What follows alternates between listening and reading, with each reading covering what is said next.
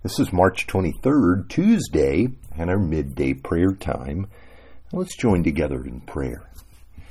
Our Heavenly Father, we become so aware as we think about the people we love, just how precious our bodies are.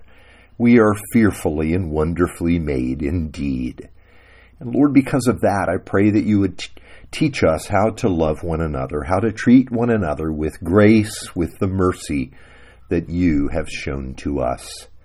We also pray for those who are in our family. Lord, we pray that you will guard and protect them as we go through these difficult days.